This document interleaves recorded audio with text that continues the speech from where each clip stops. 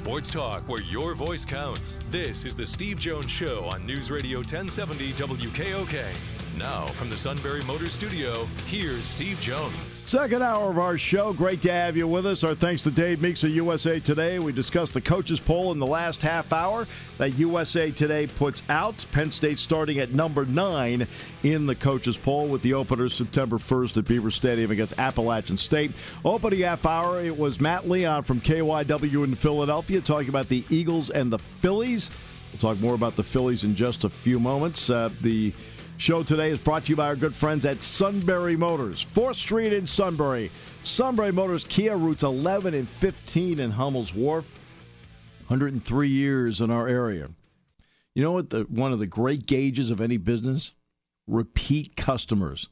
Sunbury Motors has so many repeat customers because the people that repeat as customers are the ones that are telling you what a great buying experience they've had. Well, they have a depth of repeat customers because they've had great buying experiences at Sunbury Motors. At Sunbury Motors, 4th Street in Sunbury. Sunbury Motors, Kia, routes 11 and 15 in Hummel's Wharf. Yes, let's start with the Phillies here. Our play-by-play call of the day. I hate to do this to you, Phillies fans, but it actually was the dramatic moment of the night in Major League Baseball. Last night, David Peralta homered in the 9th inning to make it 2-1 Phillies. Then they were able to scratch across another run in the 9th inning to tie it up. And then in the 14th, Peralta was at the plate again. Sends this one pretty deep left center field. Fly ball. Way back. And that ball is gone.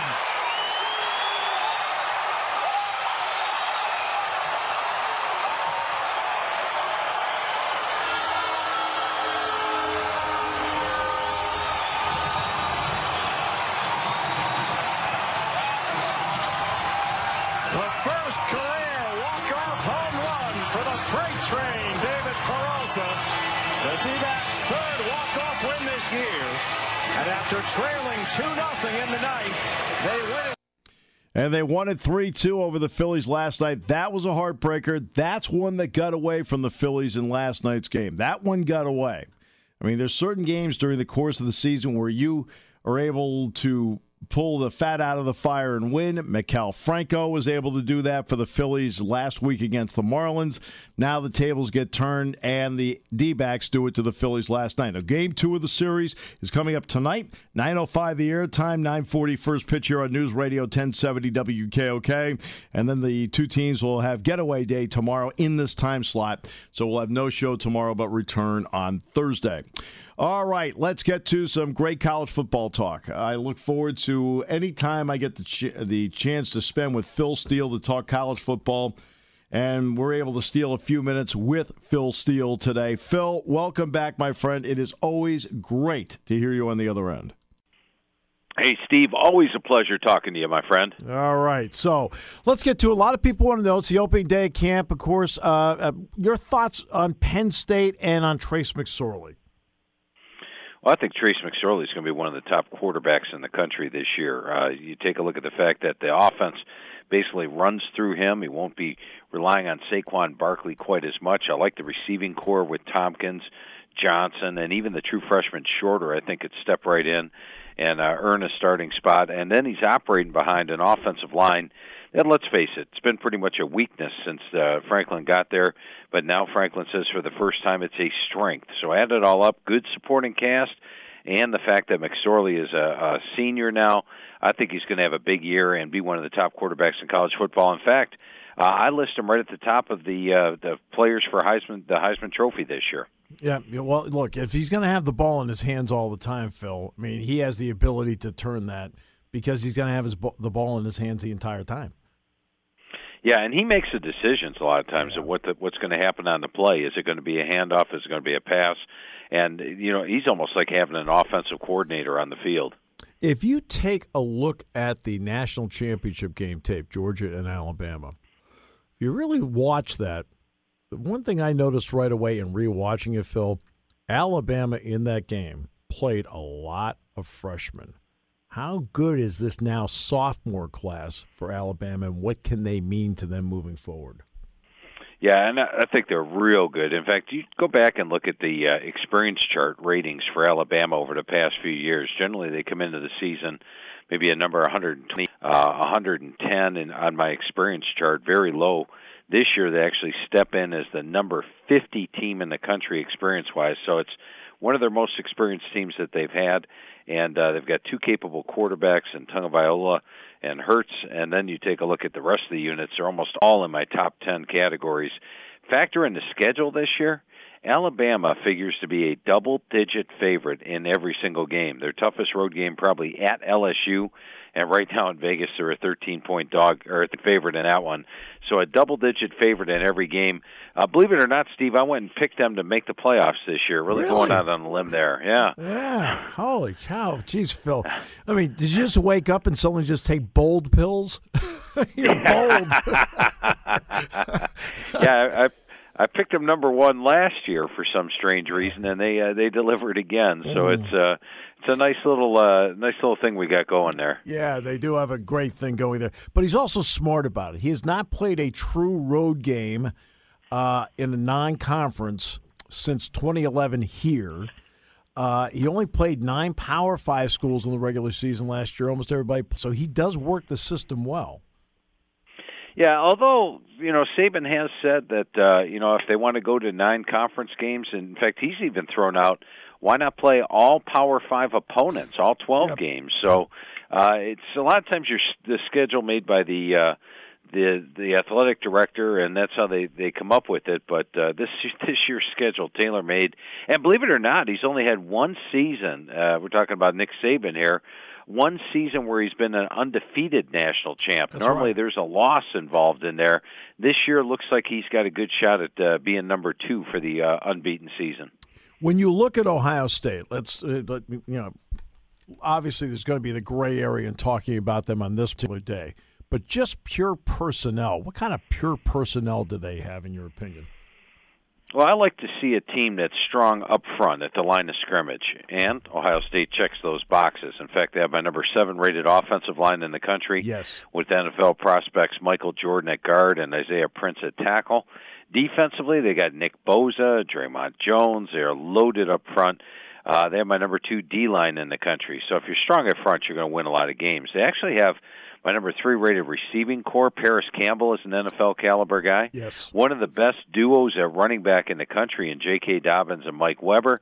And I think Dwayne Haskins gives them that downfield passing threat that they were lacking a little bit under J.T. Barrett, yet he still has mobility. So the Ohio State team, they are a complete team as well. They have my number 7 special teams in the country, and they will be favored in every game most likely. Right now, the toughest 2 road games are at Penn State, at Michigan State, and in Vegas. The closest line for Ohio State all year is the game in Happy Valley, where they're just a 4-point favorite. It's interesting, Phil, is that you talk about the number 7 special teams unit. That's the part where in this gray area as to how it turns out, I think is going to be interesting because Urban is the guy that coaches special teams. Yeah, that is true. So, I don't want to make a lot of speculations of what if and what happens, but it'll be very interesting to see exactly what shakes out at Ohio State during the month of August. Right, because I agree with the evaluation, especially with him coaching it. That sounds about right because it was interesting. I was watching something about Belichick, and they were talking about how Belichick brilliantly is taking the NFL kickoff rule and he's kicking it down the 2-yard line. Urban did that the first year they did it. Right. Hey, come on. It stole from the college guys to do that. What is a unit that you look at? You do your unit ratings, but one unit that is number 1, and there's a wide margin as to why they're number 1.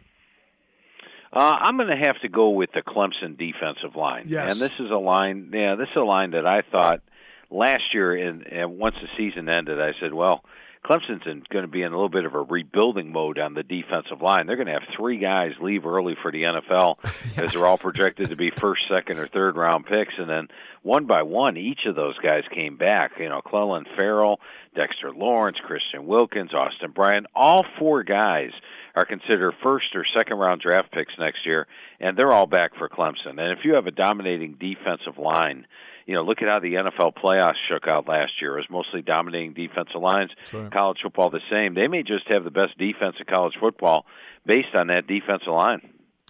All right, they mentioned defensive lines. Michigan is a really good defensive line.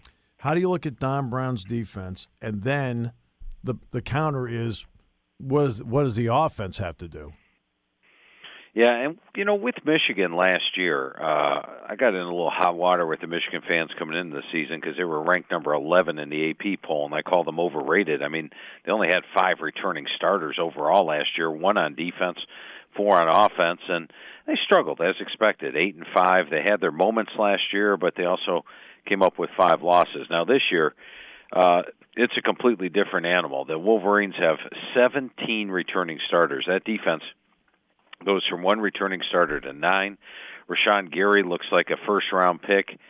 Lavert Hill at cornerback looks like a potential first-round pick. And that defense last year with 1 returning starter allowed just 271 yards per game. I can't imagine them getting that much better, but this is an even better defense than last year, one of the best in the country.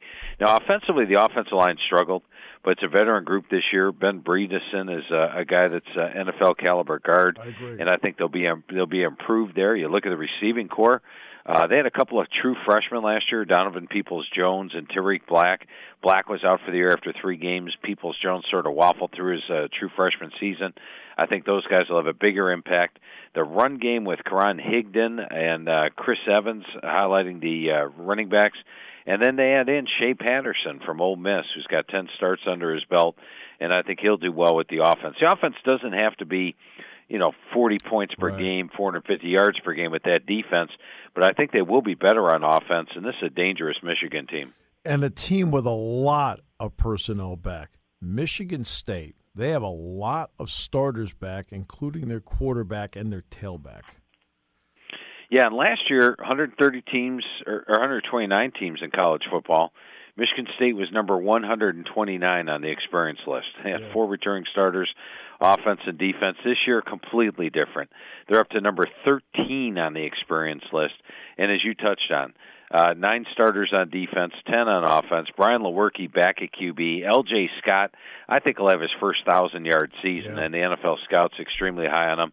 If you watch their receiving core down the stretch last year, they made some fantastic grabs for Lewerke. The offensive line practically intact, with the exception of the center. And defensively, I looked at their D-line last year. I saw some walk-ons. I saw a lot of inexperience.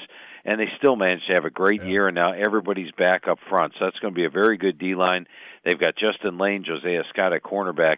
It's a dangerous Michigan State team. And much like Penn State faces one team on the road this year that had a winning record last year. Same thing with Michigan State. They're one team that they face on the road that had a winning record last year. Just happens to be Penn State, and Penn State's off a bye. Yep, off a bye week, exactly. Penn State in the crossover is going to get Wisconsin this year. And that will be in November, so it will be a stretch run game. So with Hornibrook, Taylor, and a couple of those linebackers, Jack Ham's really high on Edwards, for example. What's your opinion on them?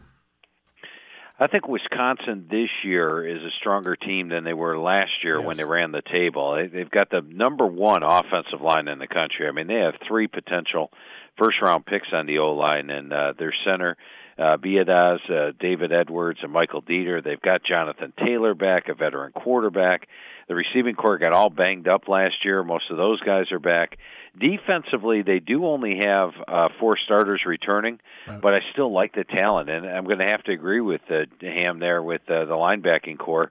I rate them one of the number 2 linebacking corps in the country, and special teams solid as well.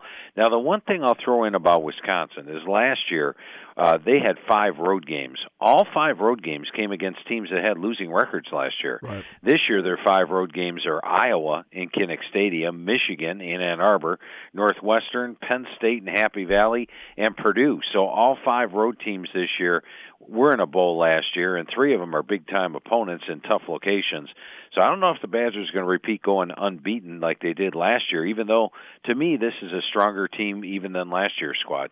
Phil, give me a team that some would consider, without a lot of knowledge, to be under the radar, but then you start looking at personnel, schedule, and setup that might record-wise be better than some people perceive? I'll go with a surprise team, a team that two teams I'll throw at you real quick that are non-top 10 teams that I think could actually contend for a top spot. The first one is Texas. Yes. And Texas barely was 6-6 last year. But if you followed my Vegas Power Ratings article on ESPN, I did. Every single week they were in the top 25 despite their record because they were very talented, had a lot of close losses. They actually had 3 net close losses last year, so we're 3 plays away from being a 10-win team. When I talked to Coach Herman this spring, he was unhappy last year with both the running backs and the offensive line, but I got the feeling that's going to get corrected, especially with Keontae Ingram coming in at running back, the California transfer, Antonio Cardinal now having experienced the O-line, brings in Herb Hand as the OL coach, and they've got 2 capable quarterbacks. They had the second-best defense in the Big 12 last year. They have a tough defense again, and right now in Vegas, despite coming off a 7-6 season, they're favored in every game except for one, and that's when they play Oklahoma and Dallas. So I think Texas comes out of nowhere, and I actually have them in the top 10 of my magazine. Okay. Then the other surprise team to look at is Notre Dame. And Notre Dame's a team that was coming off a 4-win season the previous year, and I had them my number 1 most improved team in the country. They did not disappoint. They got up to the 10-win level and had a great season. Now this year, 9 starters back on defense. I think they have one of the top defenses in the country. Offensively, they've got their quarterback back from last year in Winbush. The offensive line still looks solid. And then I really like their schedule this year. There are 4 true road games.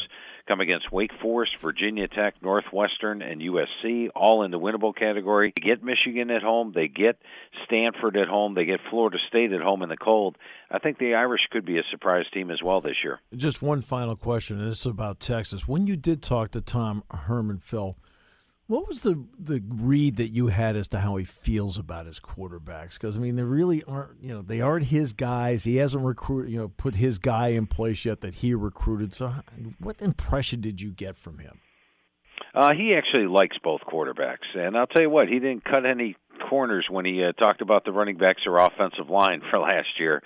So he pretty much tells it like it is. And he felt comfortable with both QBs. And also keep an eye on the true freshman quarterback, Cameron Rising, who actually exceeded his expectations in the spring. So I think they've got 3 good quarterbacks and should end up with good quarterback play this year.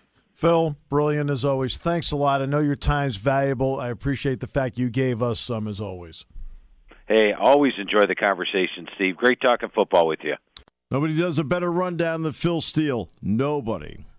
Great to have him on the show. Now, last year I went into the nuts and bolts with Phil as to how he does this. He is constantly updating what he does during the course of the year for his magazine. Always. Phil has, I think, a dozen TVs where he's watching games on Saturday or maybe a Friday night, whatever it may be. And he's always looking and updating, upgrading. It's a constant process for him. You cannot be good at your job, or consider to be the best at your job, unless you have the ability that when that you've got a game plan out there that you can immerse yourself at certain moments in it, where you're doing extra where other people are not. Phil Steele does the extra all the time. You can't be great unless you do the extra. He does the extra. And you could tell. I mean, I could have gotten in depth with him on Cal recruiting. How about that? Cal recruiting. Like possible freshmen that could play for Cal this year. Now, that wouldn't interest you. I mean, I only asked him questions that I thought would interest you, the audience. But if I wanted to sit there and say, give me like 3 or 4 freshmen that could impact Cal this year, he could do it. That's because he's constantly updating and researching as to what he's doing with his magazine. He's outstanding. Penn State football, 3 practices. They went Friday, Saturday, Sunday.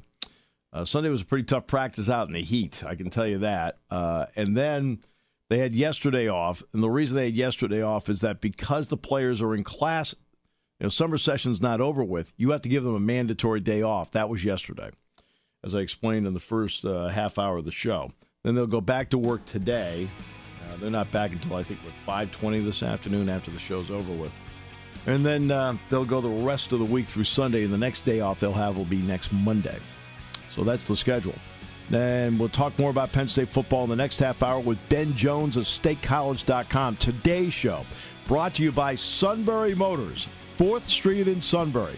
Sunbury Motors Kia, routes 11 and 15 in Hummel's Wharf on News Radio 1070 WKOK. At Sunbury Motor Company, the letters SMC mean a lot to us. Those letters stand for a tradition of trust since 1915. SMC stand for selling more cars and satisfying more customers. SMC. It stands for Sunbury Motor Company. And when you need a Ford, Lincoln, Hyundai, or Kia, you have our lowest price promise. Log on to sunburymotors.com to see more choices and save more cash. And then you can say, start my car. I'll take it. SMC. In the North 4th Street Auto Plaza, Sunbury, and routes 11 and 15. Hummel's Wharf.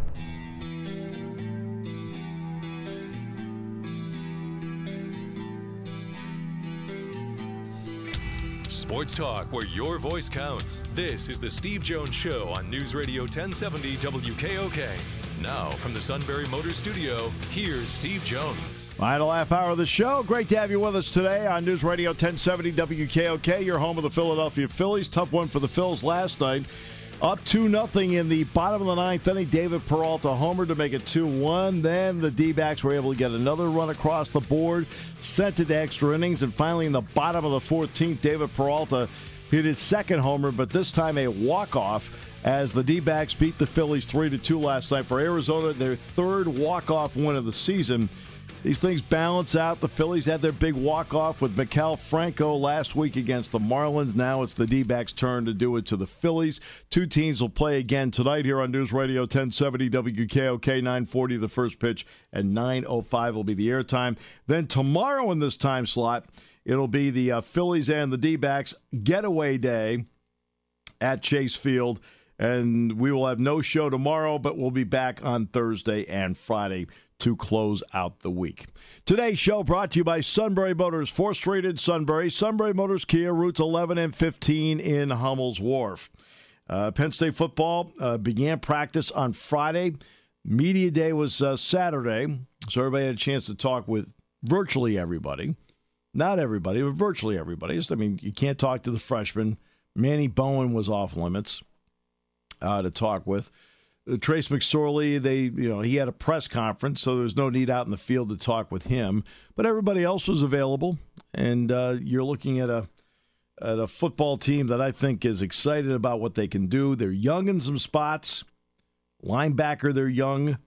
They're also young at the defensive tackle spots behind Robert Windsor and Kevin Givens, although Antonio Shelton, I think, is a guy that is not talked a lot about, but needs to get at least a little recognition as to what he is doing. I like Shelton. And another guy is Fred Hansard. Young, redshirt freshman, but really came on during the course of the spring. And then you've got Judge Culpepper and P.J. Mustipher there as well. So you actually have 6 guys there you can take a look at. But nobody Shelton's one of those guys that goes under the radar that nobody talks about. I think he's a good football player who's going to help them at the defensive tackle spot. All right, let's get to Ben Jones, StateCollege.com, get his thoughts on Media Day and some of the nuggets he was able to delineate out of that. Ben, welcome back. It is great to have you with us. Hey, Steve, good to be back. All right, so let's start. Give me some nuggets that from Saturday that stuck out to you. I think the biggest thing is that everyone agrees that this team is talented in terms of the youth that is about to step up, but I think everyone is sort of waiting to see how fast they can get all of that talent together, and I think that's really sort of the narrative of this season. That is, you've got to replace a lot of guys that knew what they were doing all the time and had seen everything, and you've got to be able to go out, play a tough schedule, and do it with guys who are sort of not learning on the fly, but are experiencing a lot of these things for the first time. And I think everyone you talk to goes, yeah, there's no doubt that this team has talent. It's just a matter of how fast can you put it all together. There's little things like Torrance Brown's not going to be ready for week 1. Obviously, the Manny Bowen news that he's back. But it sounds like, he's going to have to work his way into that rotation, but there's no doubt that he's talented enough, and they have enough questions at linebacker that you ought to think he'll be in that rotation sooner rather than later.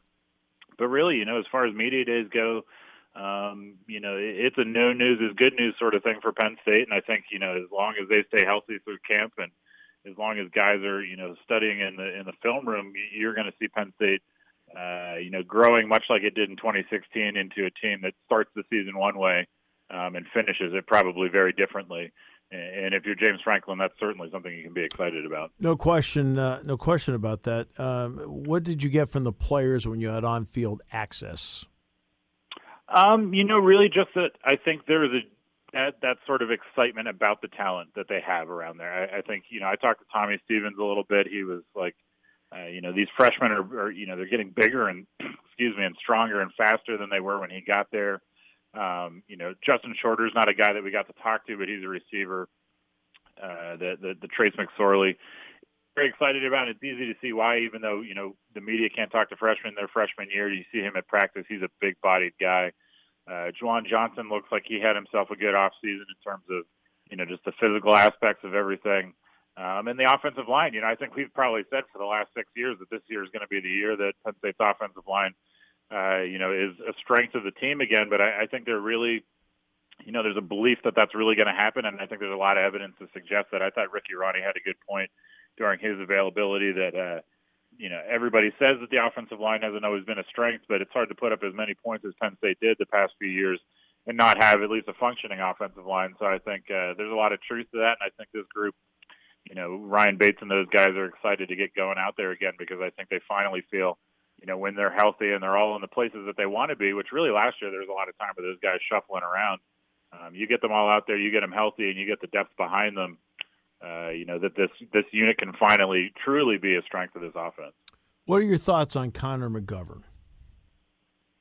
I think anytime that you've got a guy on that offensive line that's going to be able to anchor you and able to really quarterback, that offensive line, you're going to have a lot of help with an offense that's going to have to figure out how it can run the ball with a guy that's not named Saquon Barkley in pass protection. All of these things are helpful. He's 6'5", 326 pounds. He's a big dude. And I think he's got a good rapport with Trace in that read option that they've been running and a lot of the things that they're doing. When you've got, your center and quarterback on the same page, making all the same sorts of reads, that can go a long way. And I think he's a guy who's really grown into his role as the years have gone along. It's going to be a different look at tight end, obviously, because Mike Gesicki is one of the special pass-catching matchup nightmare tight ends that you've seen in college football in recent years. What's your thought on the tight end spot? It was kind of funny because, I think, Trace has gotten asked that question a lot because he's so often the past few years have seen him just chuck it up to Mike, and Mike will do these things that, we've watched all these clips at Dolphins camp, and you go, everyone, in Miami is like, I can't believe he made that catch. And, it's like Mike Gesicki made his entire career off of making catches that you couldn't believe that he just made. That's right. But I think I remember when I've not quite learned his pronunciation yet, but Pat Firemouth was at camp a couple of years ago at a summer camp, and you watch that kid play and you go, he's a guy that's going to end up getting an offer. He got an offer at that camp. He's an athletic guy. He's 6'5", so he's not far off of what Mike was. Jonathan Holland's a guy who's been around forever. He's going to know the system. He's going to know what it takes to kind of take care of that. Danny Dalton's another guy. I think if there's any downside to how well Mike played, it's just that they've had some guys in waiting that haven't really gotten tons of opportunities. Obviously you'd love to have Mike Gesicki every year if you're Penn State, but I think, there are a lot of options here in terms of who's going to get out there and get those reps. I think probably, Glendon and Dalton are the guys to look for right now. Nick Bowers can probably get some time as well. But it seems like right now it's an open season, but, you can really say that about a lot of positions, not named quarterback for Penn State this year, that there's just a lot of places where they've got a lot of options. And that's really what you're recruiting well for, is the ability to say, we can play Jonathan Holland, or we can play Danny Dalton, or we can play Nick Bowers, and all of these guys are going to get the job done for us. And ultimately, that's the whole goal is and really what Penn State has missed over the years is not so much that their starters aren't good enough. It's just what makes Alabama so good, what makes Ohio State so good is you can go 2 or 3 guys down the depth chart and find somebody who's going to be just as productive. What's your thought on linebacker? Obviously the Manny Bowen news is good if you're a Penn State fan because, regardless of how much he was on and off the field the past few years, he's a talented guy. He's an athletic guy. And he's someone who's got experience. So I think you go out there and you bring him back into the mix, even if he doesn't start right away. That's going to be a help. And I think it's going to help guys like Micah Parsons, who, for as athletic and as talented and naturally gifted as he is, playing linebacker is a difficult position. Playing the Mike linebacker spot's a difficult position. They moved Micah outside. At least it seems that's going to be where he is for right now to make things a little easier for him. But there's no doubt that, this is an area where there are the most question marks outside of maybe defensive tackle. I think Jesse Luketa is a guy that might be able to make some, kind of crack that rotation. He seems like he's had a good summer in the weight room. Jan Johnson, someone that people haven't been able to say enough good things about. Koa Farma, obviously, we know what Koa is capable of. And I think, because of that, they're going to be better for it, but there's no doubt, and we've seen it over the years, you lose a guy like Brandon Bell, and suddenly your Rose Bowl is taking a bit of a turn. So, they've got to stay healthy. They've got to kind of figure this out together. But I think, obviously having a guy like Manny Bowman back is going to help stabilize that group, especially in those early weeks. The place kicking part of it, how interesting is that going to be in terms of that competition? Yeah, I mean, it's one of those things where, we're sort of used to Tyler Davis or Sam Ficken being the guy back there that's kicking it, and you go into this year, and for the first time in a while, there's not a good answer. Not that they don't have options, just that we've never seen these guys kick. And I think the fact that Jake Pinegar is on campus, he was the most highly touted guy of the group. He seems to have a strong leg. It's always watching a guy kick in practice. You have to take it with some amount of grain of salt because we've seen guys shank him and we've seen him hit him from 50 yards and then miss extra points. So I do think it'll be interesting. I wouldn't be surprised, and I don't think that anyone has really said it, so I might just be wrong here, but I wouldn't be surprised if Blake Gillikin gets an opportunity out there to kick some kickoffs or maybe kick an extra point or kind of test his leg because he did it in high school. He's used to that pressure, and we all know that it's easy to do stuff in practice. You got to be able to do it across the road at Beaver Stadium and on the road. I think ultimately, James Franklin's been pretty steadfast that he wants different specialists focusing on different things. So I think ultimately you're going to, in the very least, have a kickoff guy and a field goal guy and a punter, and they probably all won't be the same person. But right now it seems very much like it's an open competition, which is good because anybody who saw them practice in the spring, not to take away anything from Carson Landis and what he did in the blue-white game, he's probably the most active guy on the field that day. They didn't really have a good answer at that kicking spot, but now that they've got Vlad Hilling, Jake Pinegar on campus, they've at least got a lot more options to work with now. Right, definitely more options, no question. What do you think of the schedule, the way it's laid out, who they play?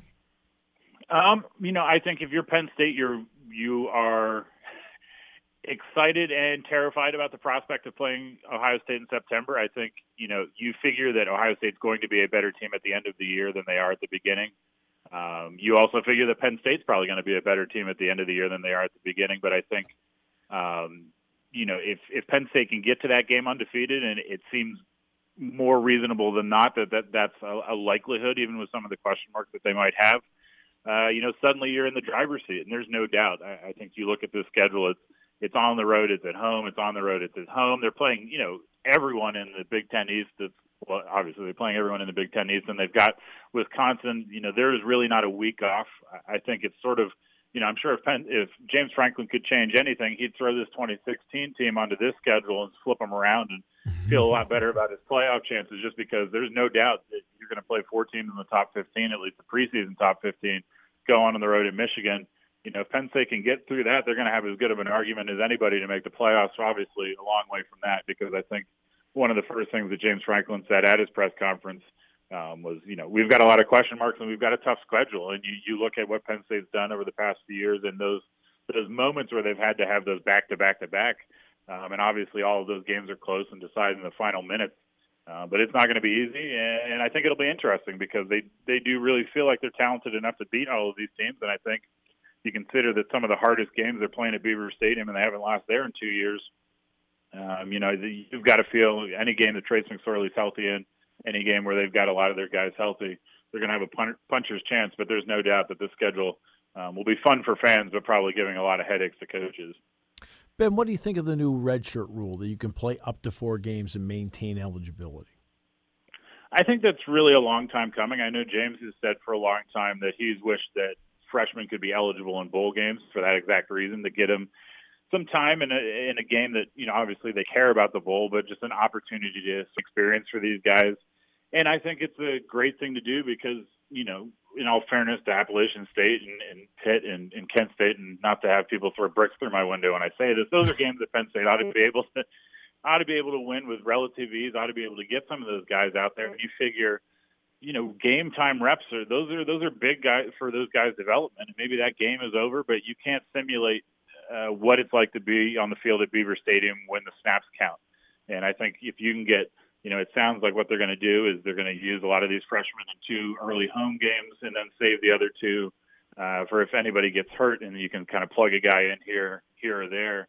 I think it's a great opportunity for evaluation. It's a great opportunity for these guys to get some snaps, but obviously, there's always that balance there because you kind of have to finish the job before you start throwing in guys just for, the sake of getting them out there. But I think it's fantastic, and I think it does a lot of these freshmen a really good service about being able to get them out there, have some experience, and not have it count against their eligibility, because so often we see guys that have to get plugged in at the end of the year that, for all intents and purposes, they're burning that redshirt season for 3 games, and you go, it just doesn't seem fair to their careers. So now they can play 4, probably going to play 2. They're going to be better for it in the long run. Yeah, everyone develops on their own clock. And somebody might not be ready in game 3, for example, but suddenly might be ready in game 7. And I always felt a few years back, remember, Ben, how often James Franklin talked about Ryan Bates and how they resisted the opportunity to put him in. And then, of course, it turned out, they ended up redshirting him. But I think now that takes something like that off the table and makes, I think, some of those decisions, easier to find out what somebody can and can't do. Yeah, absolutely. I mean, I think there are a lot of guys probably that you want to know where they stand in terms of their development and everything, and you can only see so much in practice. So if you can throw Ryan Bates out there for 2 games and go, well, now we know what we're working with, and then if you have to make that decision, what you're going to get out of him later in the year. I think it's absolutely to the coach's benefit. And really, sometimes I feel like I certainly understand that people will game the system as much as they can in this world. But I think ultimately sometimes college football gets a little overregulated. So I like the idea that these guys can get out there, they can keep their eligibility, but ultimately everybody is just better for it. College football gets overregulated? No. No. Hey, I'm not going to be able to wear my crop top into the press box anymore. I was a little disappointed about that. But. All right, Ben, thanks so much. Appreciate the time. Yep, thanks for talking to you, Steve. Ben Jones, StateCollege.com. And again, if you missed any of the interviews that we had today, go to the Steve Jones Show podcast, and you can listen to the interviews on the podcast. We have Matt Leon in the opening half hour today, talking about the Phillies and about the Eagles. More on the Eagles than the Phillies, but some on the Phillies. But mostly on the Eagles in what has been a very quiet, efficient camp, where the biggest news in camp so far is not Carson Wentz. I think everyone's expecting him to make incremental progress as time goes because he's coming off a torn ACL, but the fact that they re-signed to contract extensions Doug Peterson and Howie Roseman. When that's the big news so far, that means you've had a pretty quiet and efficient camp, and that's what the Eagles have had to this point. So we talked to Matt about that in the opening half hour. Dave Meeks, USA Today. Coaches poll came out in USA Today. Dave, the editor of that. And Dave and I talked about that in the second half hour today. Penn State debuting at number 9 in that poll. Opener with Appalachian State September 1st at Beaver Stadium. That you'll hear right here on News Radio 1070 WKOK. Phil Steele, last half hour. Great to hear, Phil, breaking down everything in college football. I mostly concentrated, when you go back and listen to the podcast, on Penn State opponents. Yes, we talked about Ohio State. We talked Michigan. We talked Michigan State. We talked Wisconsin. A few others were sprinkled in there with Phil. We had about 15 minutes with him, and I wanted to make sure we were as efficient with our 15 minutes as possible with Phil because he's the best in the business. And then, of course, this half hour, we kept it local with Ben Jones of StateCollege.com, who does a great job covering the team and discussed what he was able to get out of Media Day on Saturday. They practiced Friday, Saturday, Sunday. As I mentioned earlier, they had yesterday off. They are in class. In fact, finals for the summer session will take place this week. Several players have finals on Friday, as a matter of fact. So that's what they have coming up this week schedule-wise. And then they'll go through the weekend. Their next day off is scheduled for next Monday. In fact, James isn't going any Mondays. Then that 13th would be the only time that they really could go because they start class on the 20th, which is a Monday. And he always gives them the first day of class off anyway. And then he always gives them off Monday during the season. So they don't practice on Mondays, period. So that's the way they built the schedule. I'm just going to be interested to see the 1 week of practice. I'm going to be really interested to see what they do with is the Illinois week, because it's going to be the first time that Penn State has had to go through, under James Franklin, a short week. And playing Illinois on a Friday night, which includes a travel day on Thursday. So we'll see how he wants to handle that. That, I think, will be very interesting. All right, tomorrow, no show. Phillies play tonight, looking to even the series after last night's tough loss 3-2 on the Peralta walk-off on the 14th. They play tonight, 9:40, 9:05 the airtime on News Radio 1070 WKOK. Afternoon game tomorrow, then we're back on Thursday. Look forward to it. Today's show brought to you by Sunbury Motors, 4th Street in Sunbury. Sunbury Motors, key routes 11 and 15 in Hummel's Wharf on News Radio 1070 WKOK.